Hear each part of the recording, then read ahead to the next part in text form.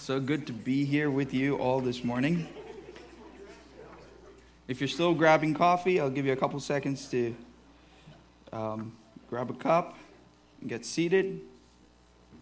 My name is Judah. If you've never seen me before or never been here before, I'm one of the pastors here at Word of Grace, and I'm so excited to share what God has laid on my heart. For the next few weeks, I'm going to be sharing a series called Spirit and Truth. Now, this is following on the heels of what Bob and Donovan shared with us, specifically when Donovan was dealing with this whole idea of being trained in truth, of handling the truth that God has given us.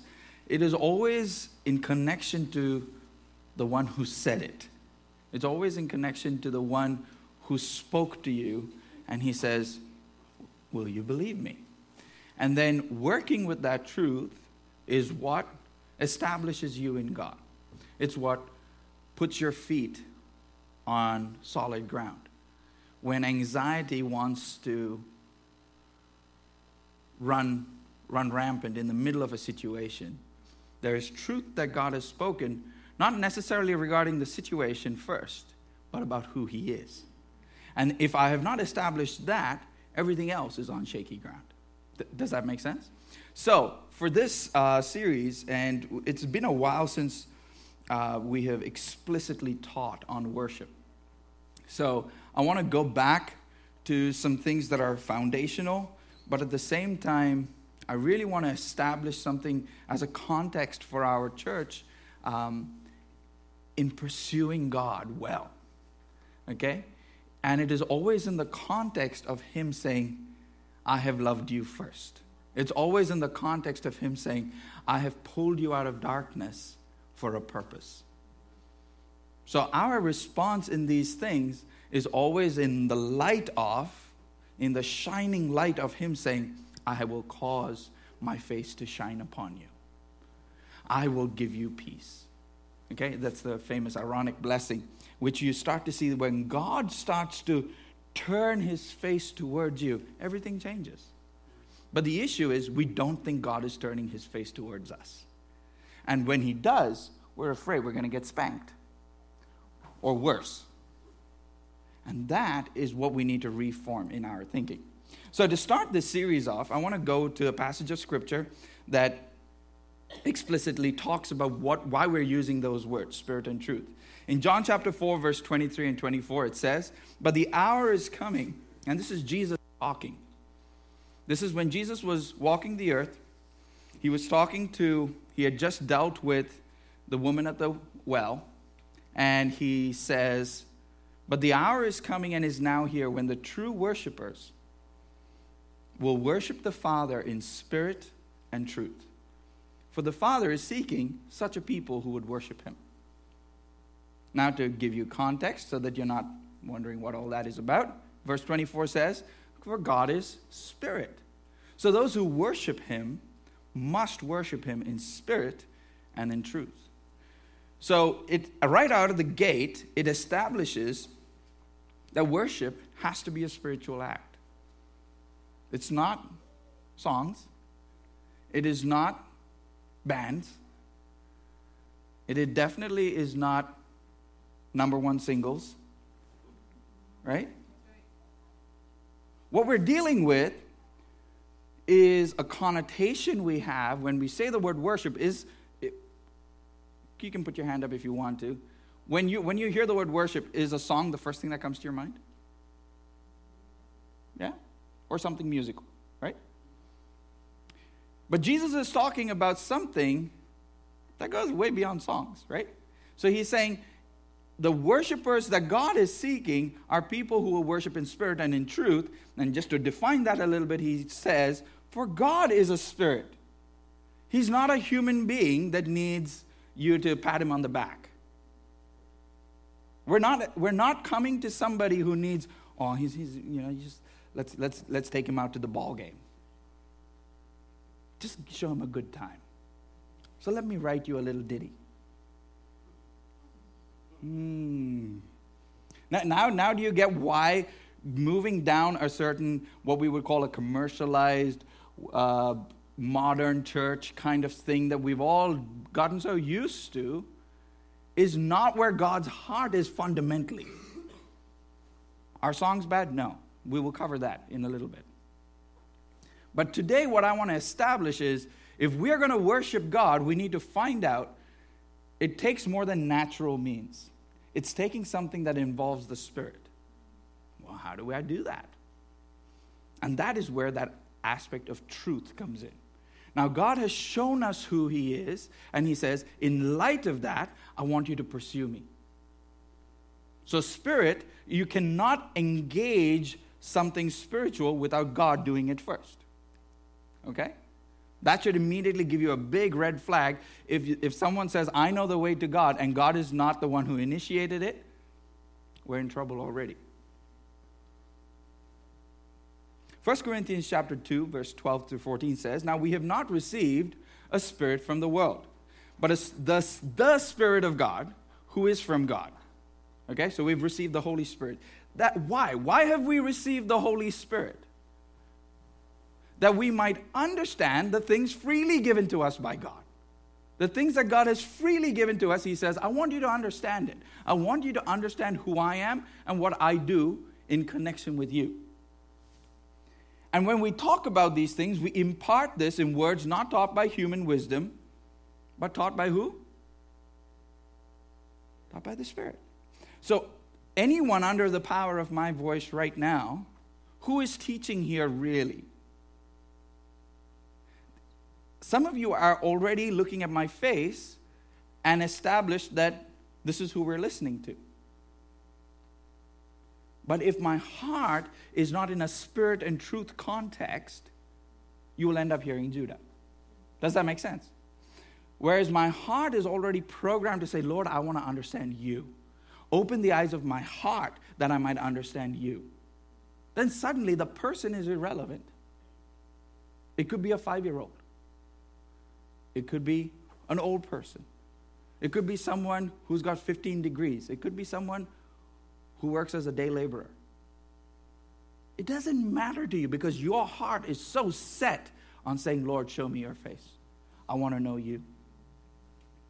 The natural person, this is verse 14, the natural person does not accept the things of the Spirit of God. They are like foolishness to him.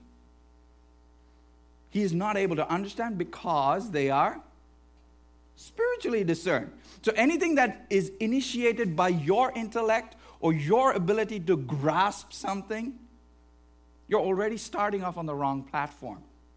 What is God seeking? Those who will worship in spirit and in truth. So if you're going to understand the way to approach God, it's going to have to be spiritual. It cannot start intellectual. It cannot start musical. It cannot start any other thing that you can try and formulate to be something that you think, well, God should really think this is awesome. He says, the ones I am seeking are those who come saying, Lord, in the innermost being, I want to understand you. I want to perceive who you are. And that's what leads us to what we're discussing today. So for today's message, I'm going to be working with two very big concepts. I'm not going to go into it in detail, but enough that you will understand that this is the platform we start on. To worship in spirit and truth, we need to have revelation. Without revelation, you cannot worship.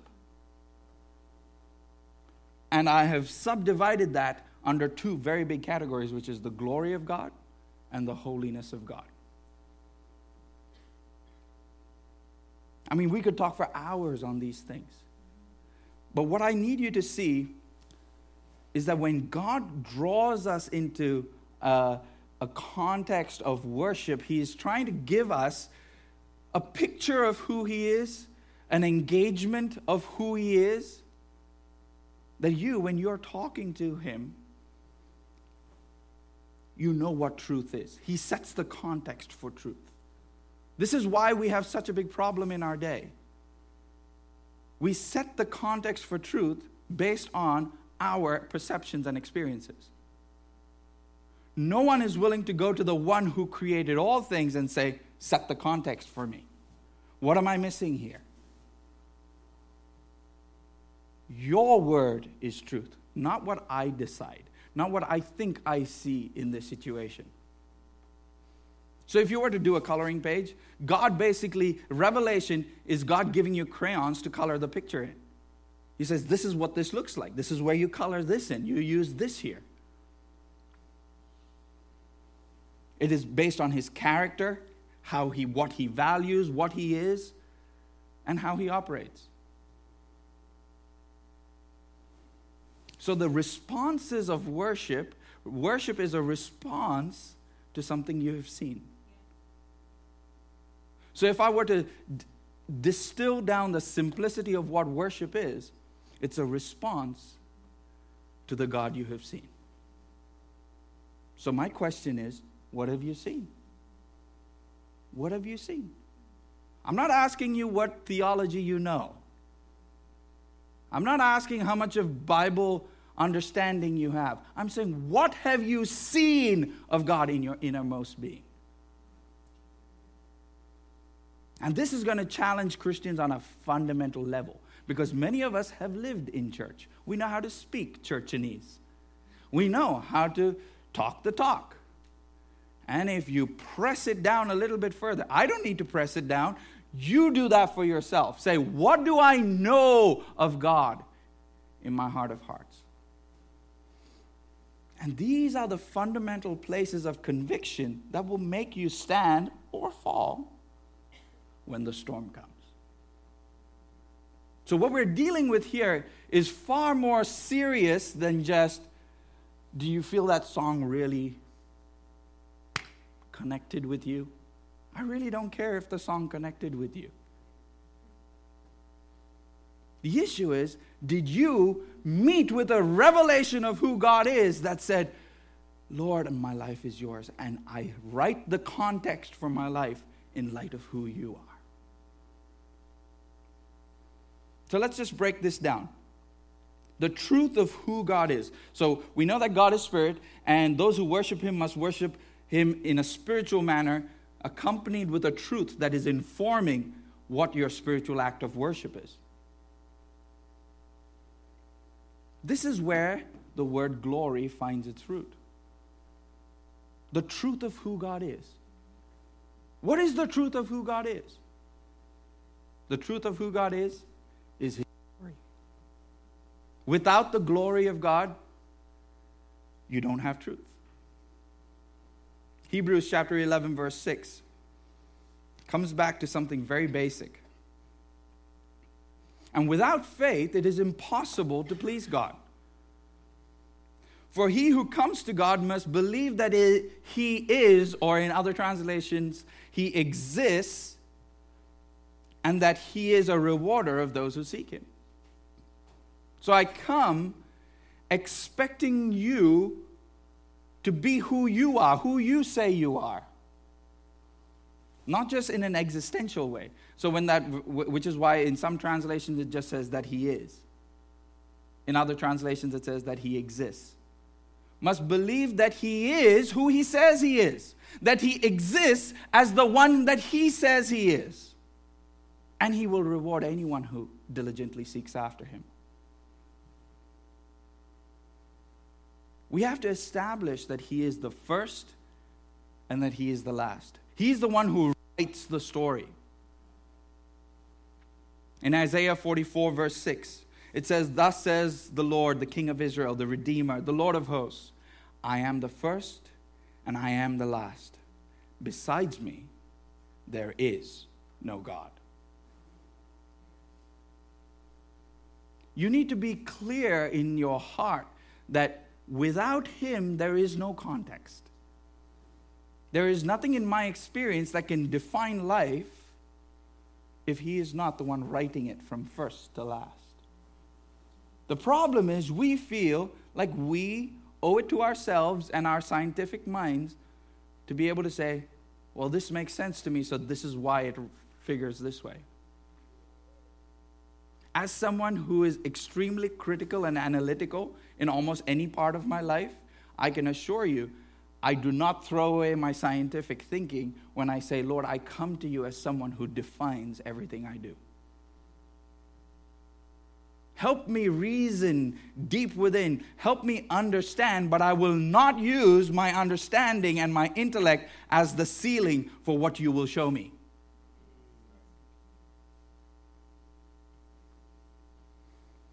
The word glory is this Hebrew word kavod. Okay? And it means, in many senses, it is to do with the weight of somebody. Or the presence, the weight someone holds in a room. When someone famous comes into a room, there is that sudden kind of... All that happens. Why? You don't care if I walk in the room. Or maybe you do. I don't know. But there is a certain recognition that makes way for something. It's like their largeness is filling a space. And they don't have to be a very large person. It's just by virtue of them walking in, the atmosphere changes. That is glory. So there is a glory attributed to every single person. Unfortunately, in our day, have you noticed sometimes kids have the least amount of glory? Why? Because no one cares when they're walking around until they walk into something or destroy something.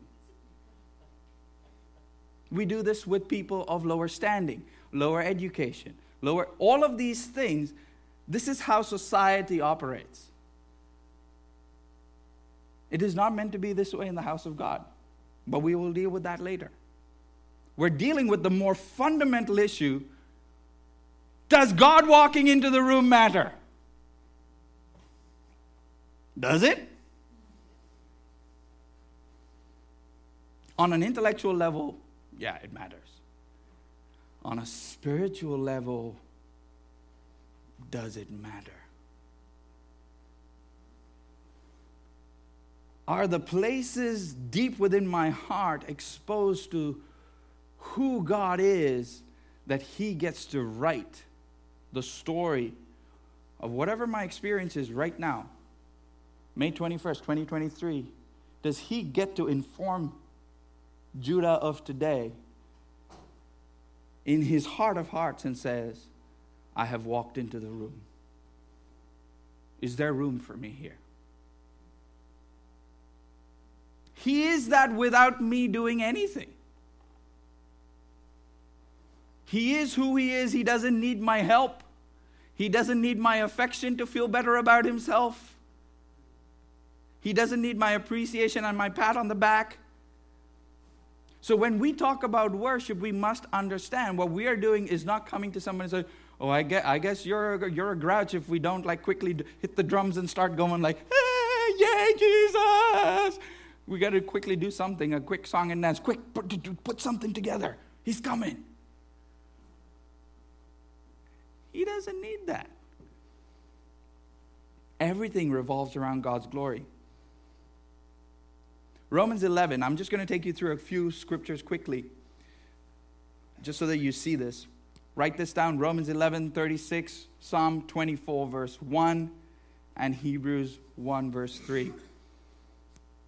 Ephesians 1:11 and Colossians 1:20. So I'm not going to read all of those. Romans 11:36, Psalm 24, verse 1, Hebrews 1, verse 3, Ephesians 1:11, and Colossians 1:20. Now, all of these passages of Scripture remind us that God is the one who starts everything, and He is the one who sustains all things. For from Him and through Him and to Him are all things. So He's there at the start, He's there in the process, and He is the object and the goal of all things. That's Romans 11:36. When we look at Jesus, He is the radiance of the glory of God, the exact imprint of His nature. He upholds the whole universe by the word of His power. In Ephesians 1:11 we see, in him we have obtained an inheritance, having been predestined according to the purpose of him who works all things according to the counsel of his will. Colossians 1:20, he reconciles all things to himself, whether things on earth, in heaven, anywhere. He reconciles all things to himself. Don't ever be confused that this life is somehow about you. That what we're walking on, what we're doing here on earth is somehow connected to you making it through and being somebody worth mentioning. The glory of man fades as quickly as it starts. Our life is but a breath. But the glory of God, in the context of just the awesomeness, the sparkling, immense radiance of who he is. Glory is again used in that context. In the context of radiating brilliance. To put it in simple language, but at the same time not simple language.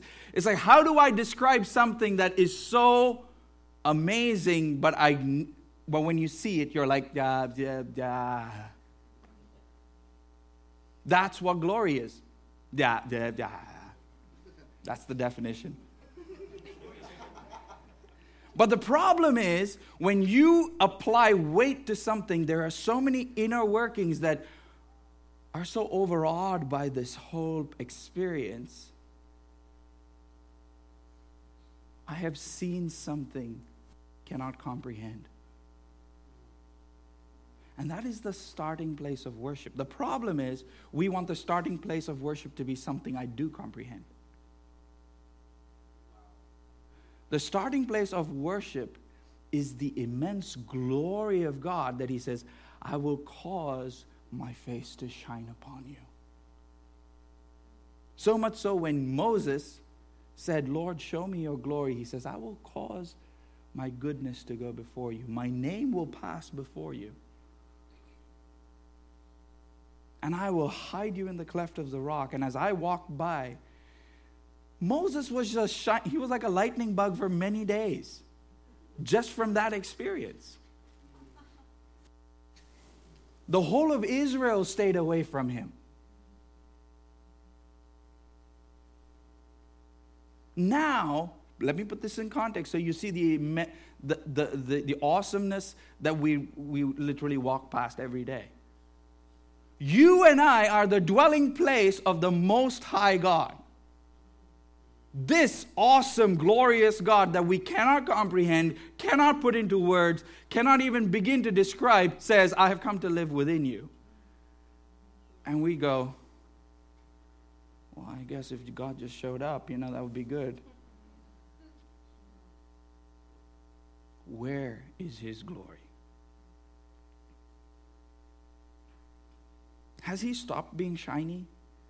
Has he stopped being radiant? I assure you not. The early church found out pretty quick. It doesn't make it to the news. But when people fall dead, it does.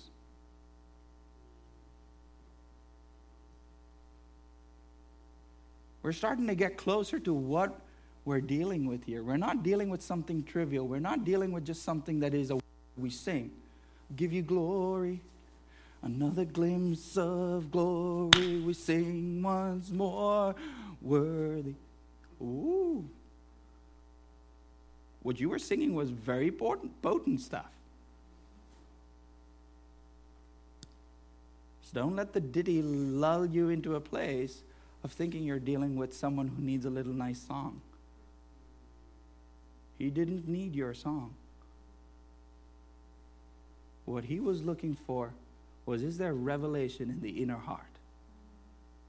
Do you see who I am? Which is why, all through Scripture, you will see God say, I will give you a glimpse of my glory, because no one can see God and live. Nobody can see God and live. That fact remains true to this day. If God shows up in all of his radiance, you will not be alive. It's like a million nuclear blasts all at once. Forget about vaporized. You just never happened. We're talking about that much raw power. And he, in his amazing gentleness and his love, says, I want to fellowship with you. I love to spend time with you. And so when he comes and says, come sit down with me for a while. Oh, man. The fact that he withholds all of the judgment he could bring to the table, all of just the radiance of who he is, the awesomeness of who he holds all of that back in a way that you can comprehend and just be around. And he says, I love you with an unfailing love. That is your God. The fact that we're even sitting in this room, not on our face, is because he loves you. But when you do get a glimpse, I can guarantee, 14-year-old me, this is something that I've been teaching and working with for most of my life. I started with worship when I was 11 years old. And I never stopped. But this is something that now, as a 40-year-old, I'm like, I start to understand some things. I say, Lord, you showed this to a 14-year-old when I did not get this stuff. But he says, I gave you a glimpse. I showed you things that mattered that your mind couldn't catch up with yet. There would be days when I'd just be on my room floor, flat on my face. Don't know if I was singing. It'd be 2-3 hours later, and I'd get up and I'd be like so drenched in who God was. I don't know how songs would come out of it. I would read the Bible and would not be boring. All of these things would happen simply because God said, I will show you my face in a way that you will still live. And it did not take a Bible degree. It did not take a lot of Bible reading. All it did was someone who said, Lord, you said seek my face. Lord, I will seek your face. So when I'm sharing with you, what I want you to understand is God's glory cannot be defined, but he wants to show you.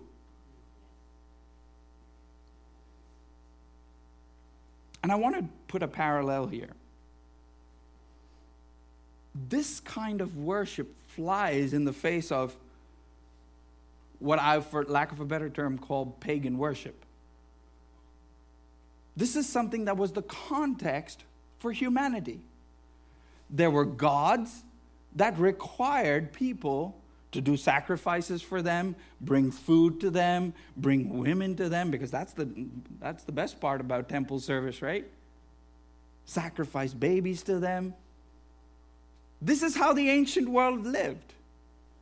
And in the middle of that was this Yahweh God, who allegedly was the Most High of all the gods. So it wasn't just a name. He was the Most High. He was called the possessor of heaven and earth. All other beings were lower than him, but were trapped in servitude to lesser gods. So when God makes a declaration, there is no God beside me, he's not saying that there is an absence of other spiritual powers. That is not what he is saying. What he is saying is, none of them even come close to the radiance of who I am.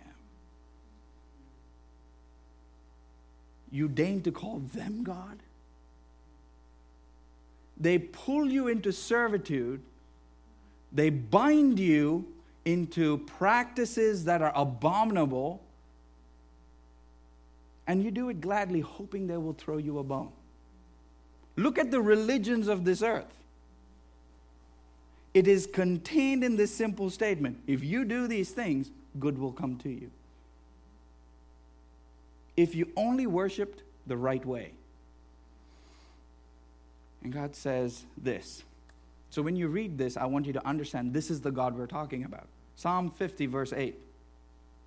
Not for your sacrifices do I rebuke you. This is God talking to his children. Your burnt offerings are continually before me. So there are offerings that you're presenting. In that time, there were other burnt offerings being presented to other gods. And all these things are happening. And then God says, I will not accept a bull from your house or goats from your fold. For every beast of the forest is mine, the cattle on 1,000 hills. I know all the birds of the hills that move, and all that moves in the field is mine. It's already mine. If I were hungry, I would not tell you. For the world and all its fullness is mine. Do I eat the flesh of bulls or drink the blood of goats? Because that seems to be the running thing.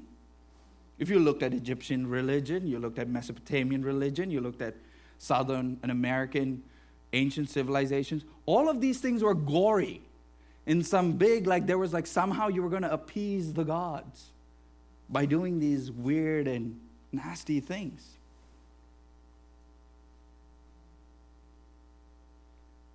Do I eat the flesh of bulls and drink the blood of goats?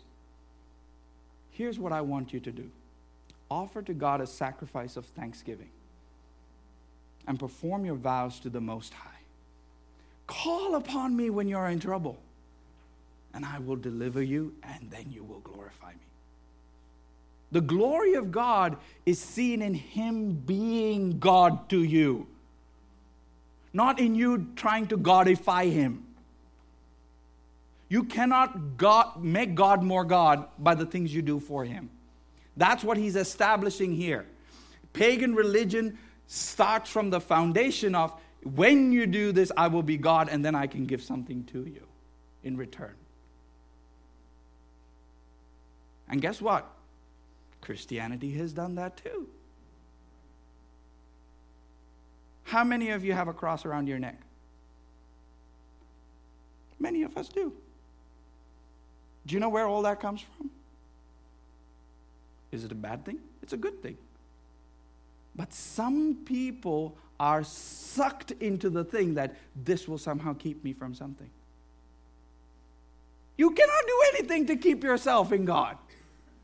God does that. Your cross won't help you. Having a cross in this building won't save this church. It just looks nice. That's about the purpose of that. Because if the revelation that goes with that isn't in you, guess what? That cross isn't going to save you. How many of you have a Bible? I bet all of you should, right? But guess what? We glorify this.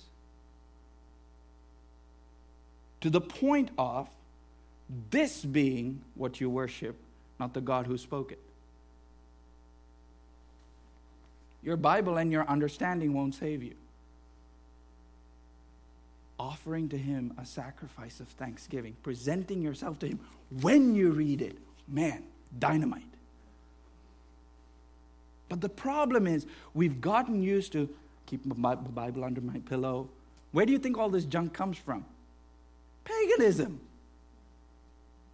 Oh, if I keep a scripture on my fridge, on my front door, that will save my house. As for me and my house, we will serve. Great verse. It won't save your house. Right book, but without the revelation, just words. The glory of God is what is meant to be in the houses of God. Wherever the house of God is. And guess where the house of God is? Me, you, we're the house of God. Not this building for sure. The problem is, in the modern church, we have glorified these different things, and they have taken the place of the awesomeness of God. Can I have the first slide? So I want to draw this. I got a couple of pictures there. I want you to see that if God is the source of all things, His glory is a display of who He is and what He is like. So this is something that is already there. You don't add to it. You don't make it happen. So when I say, Lord, I want to give you glory, I'm not adding to something that He is. Are you hearing me? When we give glory to God, we're not adding to Him. We're making known what He is like, what He has done. These are things that is already part of who God is. I'm not adding to His accolades. He doesn't need mine. He doesn't need my little trophy.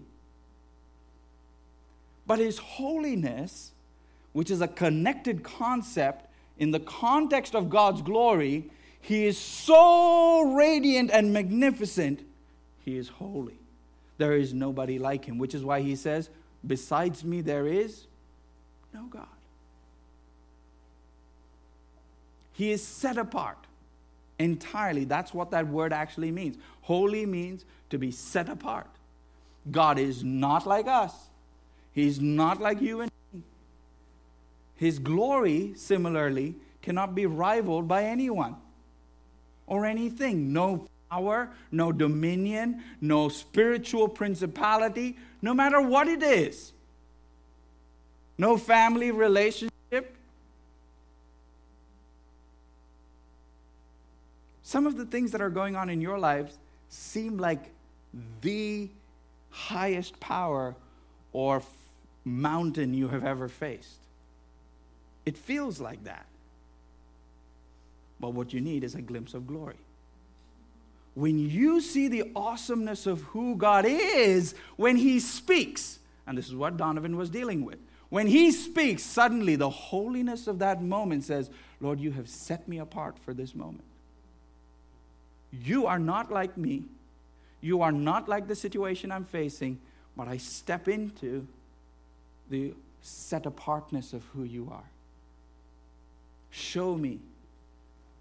So when I come and approach His holiness, I start to perceive things that He is like. I want to cover this. Can you show me the second picture? When you see that, what comes to mind? You just had a picture in your mind. The moment you saw that picture, some of you are like, oh, I'd love to be there right now. The next picture.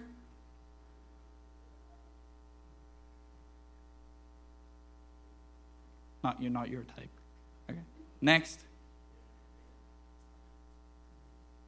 An early morning sunrise. The next picture. Our worship team. Next picture. The American flag. Next picture.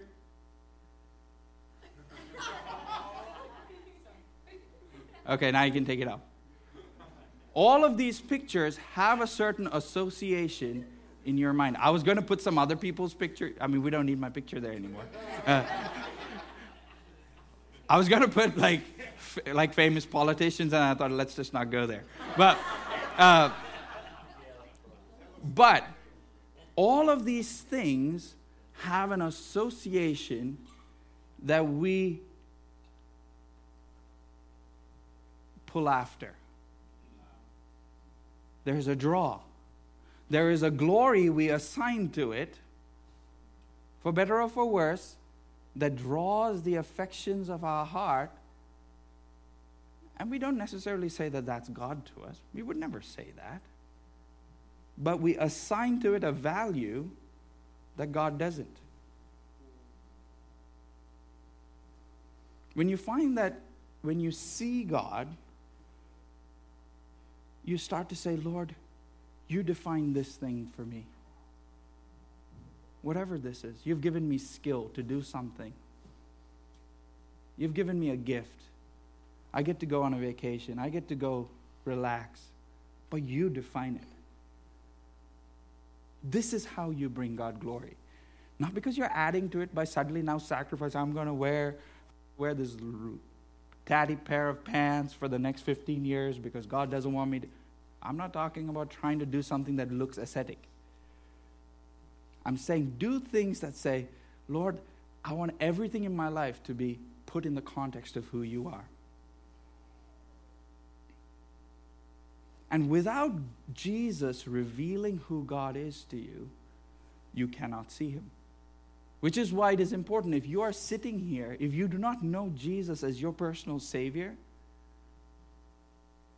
and when I say that, I mean you understand that you are not able to reach God without him. Your goodness is not going to get you there. He is entirely holy. He is entirely glorious. That is the essence of who he is. Which is why I love the songs that we picked today. I really want us, when we gather as the church, our primary purpose is not to hear teaching.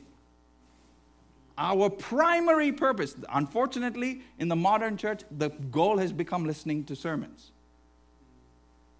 The primary goal of the gathered church is to glorify Christ. When we see him, we see stuff differently. I'm not talking about when you understand more about him. That's what this part is, right? And we all clamor for this. We all clamor for some podcast, some preacher who is really, they really teach the Bible.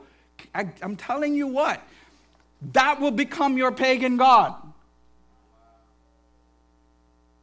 Good Bible teaching will become your God. Because you are not willing to say, I will press into your presence, past the things that I understand, to say, Lord, show me your face. When I do that, he says, now go to my word. I will show you some wonderful things. Wow. But I'm telling you, it's the trap of modern times and modern Christianity. Our worship team, as wonderful as they are, I love them. But they will become a god to you. They will become the worship to God for you. That was our first song. They cannot do it for you. They just cannot. As much as I hate being the one who constantly pokes this issue, if you will not open your mouth and say, I don't care if you sound like Michael Jackson. I don't care if you sound like Adele. I don't care if you sound like somebody who sells thousands of records. If you sound like a donkey, go for it like sounding like a donkey. Guess what? He's listening. But if you have breath and you refuse it, it's mine. I'm going to look like a fool. In the midst of God's glory, you're wondering about how you look?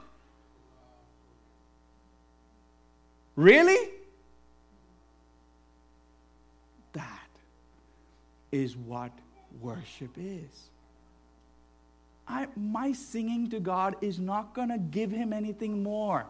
He doesn't need my song. He doesn't even need my words. But when I say I'm a child of his and I stand in his presence with his people and I say, that's just not my thing.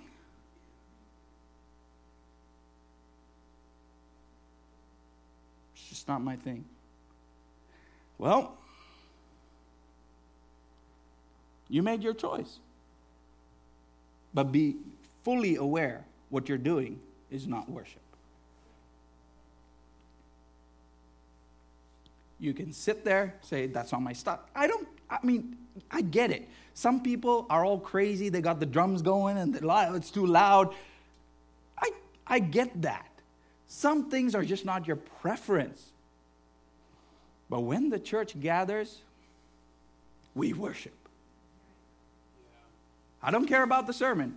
But when the church gathers, we haven't worshiped. We haven't done what we came to do. So in all the things that we end up doing, I don't care about songs. If you're someone who just says, you know what, I don't know how to sing, please don't worry about the song. Just offer yourself to God. Please do that from a place of saying, Lord, show me who you are. I'm telling you, it comes naturally. It will not be something forced. That's some Pentecostal, weird, okay, now everyone's doing this. And I don't care what your church background is. If you're not Pentecostal, Charismatic, Presbyterian, whatever it was, I don't care. But when God shows you who He is, you will respond. But you need to come saying, Lord, show me who you are. So that when you're at home, I guarantee there will be places where God, like while you're washing dishes, while you're having a shower, while you're putting kids to bed, all of these places you will find God show you something and you'll be like, how did I understand that? How did I get that? It's because you prepped yourself in saying, Lord, I want to bring myself to you in view of who you are. Not in view of my situation, but in view of who you are. I want to end with these verses here. Matthew 11:27. All things have been handed over to me by my Father, and no one knows the Son except the Father, and no one knows the Father except the Son, and anyone whom the Son chooses to reveal him. So this is why your business is with Jesus. You better do business with Jesus if you haven't. Because He's the one who holds the eyesight to see. If you want eyes to see, I encourage you right now. You don't have to have complicated words. I'm not going to do a big altar call and make you come and do something here. But what I want you to do is respond to Him when He calls your name.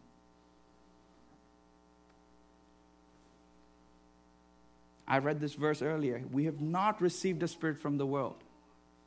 We have received the Spirit of God so that we can understand what He has done. So we can perceive things that our intellect sometimes just cannot get our head around. There's an understanding that is deep within, that goes beyond just intellectual things. And this is one of my favorite verses. Ephesians 1:17 through 19. And this is my prayer for our church constantly. Every time I pray for our church, this is what I pray.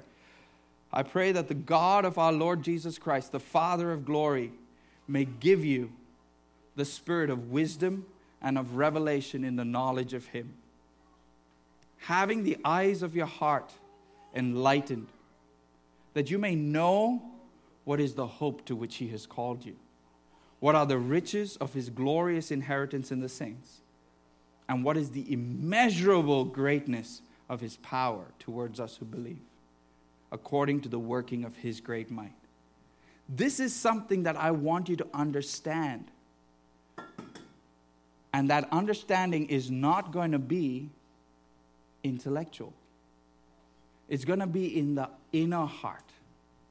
Psalm 51 tells us this. Lord, you desire truth in my innermost being. Not truth up here. Because truth up here is things that I can explain to everybody. But when it comes to who you are, that's where I'm stumped. That's where I don't have words. I'm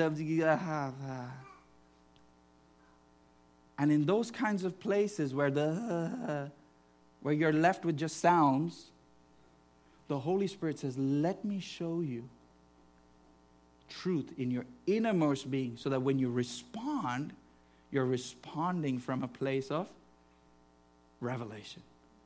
Something He showed you. It doesn't have to be all-encompassing. Guess what? There will be days when you walk through your day, more truth is given. Why? Because you've been established in who spoke it. You've been established in, I've had time in His presence. Not I've had time with this book. I've had time in His presence with the book. So the Bible is not what speaks to me. It's God who speaks to me. God directly addresses things in my life. Not in the context of, oh, this is what you should have done better. He says, let me show you who I am. When God shows you, this is who I am, suddenly everything changes. Marriage trouble, raising kids problems, jobs not working out, all of these things fall under the context of His glory. It is never in the context of, I guess this is big, and if you can fix it, I hope you can address this. How many of us have been stuck in those kind of prayers? I have. Where I'm so trapped in the enormity of the situation, I'm trying to get God to understand how complicated this is. I mean, really. And I'm not saying that facetiously. I'm saying that with all seriousness. I know it's funny. But the enormous situations we face are never exposed to the glory of who He is. When I start there, then my worship becomes informed when I get to these sorts of things. Which is why in corporate worship, as much as I love some of our songs, I prefer the kind of songs we sang today, because it is all talking about who He is. If we can do that when we gather as the church and spend as much time as possible talking about who He is, yes, there are times when we talk about the brokenness we have and the struggles we go through and how God informs that, sure.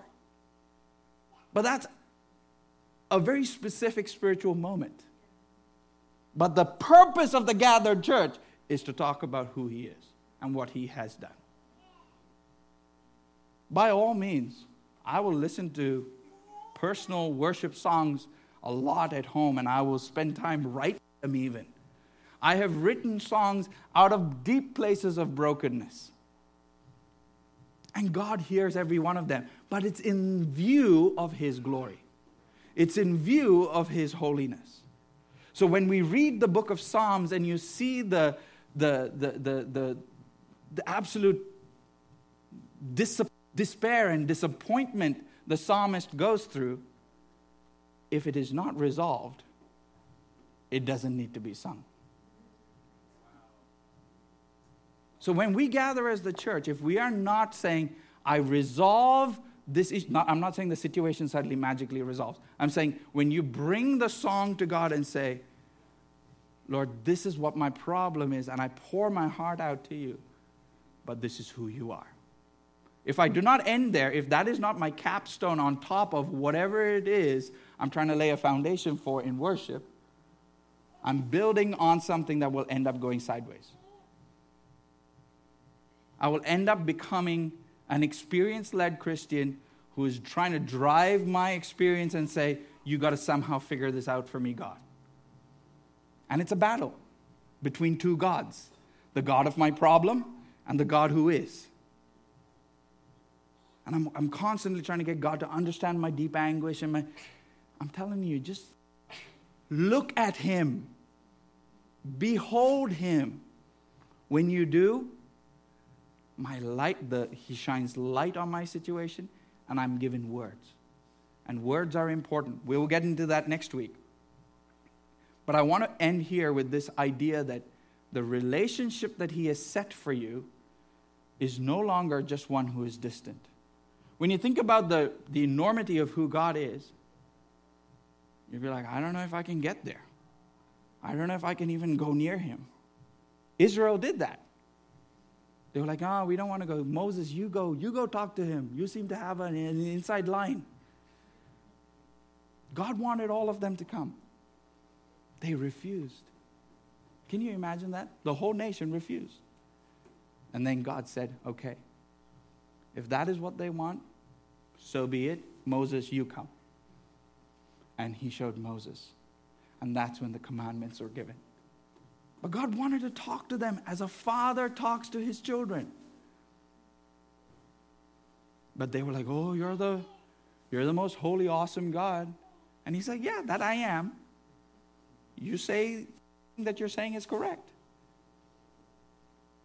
But He wants you to know Him. So He withholds His glory and He says, I will go past you. I will be near you. But guess what? He gave His Son. This is what John 3:16 says. And I hope you understand this in a totally different light. It's not just Jesus coming to pay for your sins. He came to reveal God the Father to you. So when He comes, He says, I come so that you can see, you can be near me. I have laid down my glory and I will come to you. I will not leave you as an orphan. I will come and be with you. Let's just pray together. Father, we thank you for your work on the cross that enables us to see and to perceive and to know you. Holy Spirit, we thank you that you have been given to us to understand in our heart of hearts. Lord, we ask that you would establish truth in our innermost being. Lord, that beyond theological points, beyond things of intellectual understanding, Lord, I ask for deep heart understanding, Lord God, that we would know things within that meet you face to face, that we will not be afraid of you. We will not be afraid of looking upon you, but we would come to you gladly, knowing that you love us. So, Lord, for anyone who has responded to your truth, Lord, for anyone who has responded to your invitation, we ask, O Lord, that you would give them a spirit of wisdom and of revelation in the knowledge of you. Lord, that they might perceive things well, that they might see that you have their best in mind. Lord, we give you glory. Lord, in whatever way we know how, we just take this moment to give you glory, to acknowledge that you are God and God alone. We give you honor in this place. In Jesus' name we pray. Amen.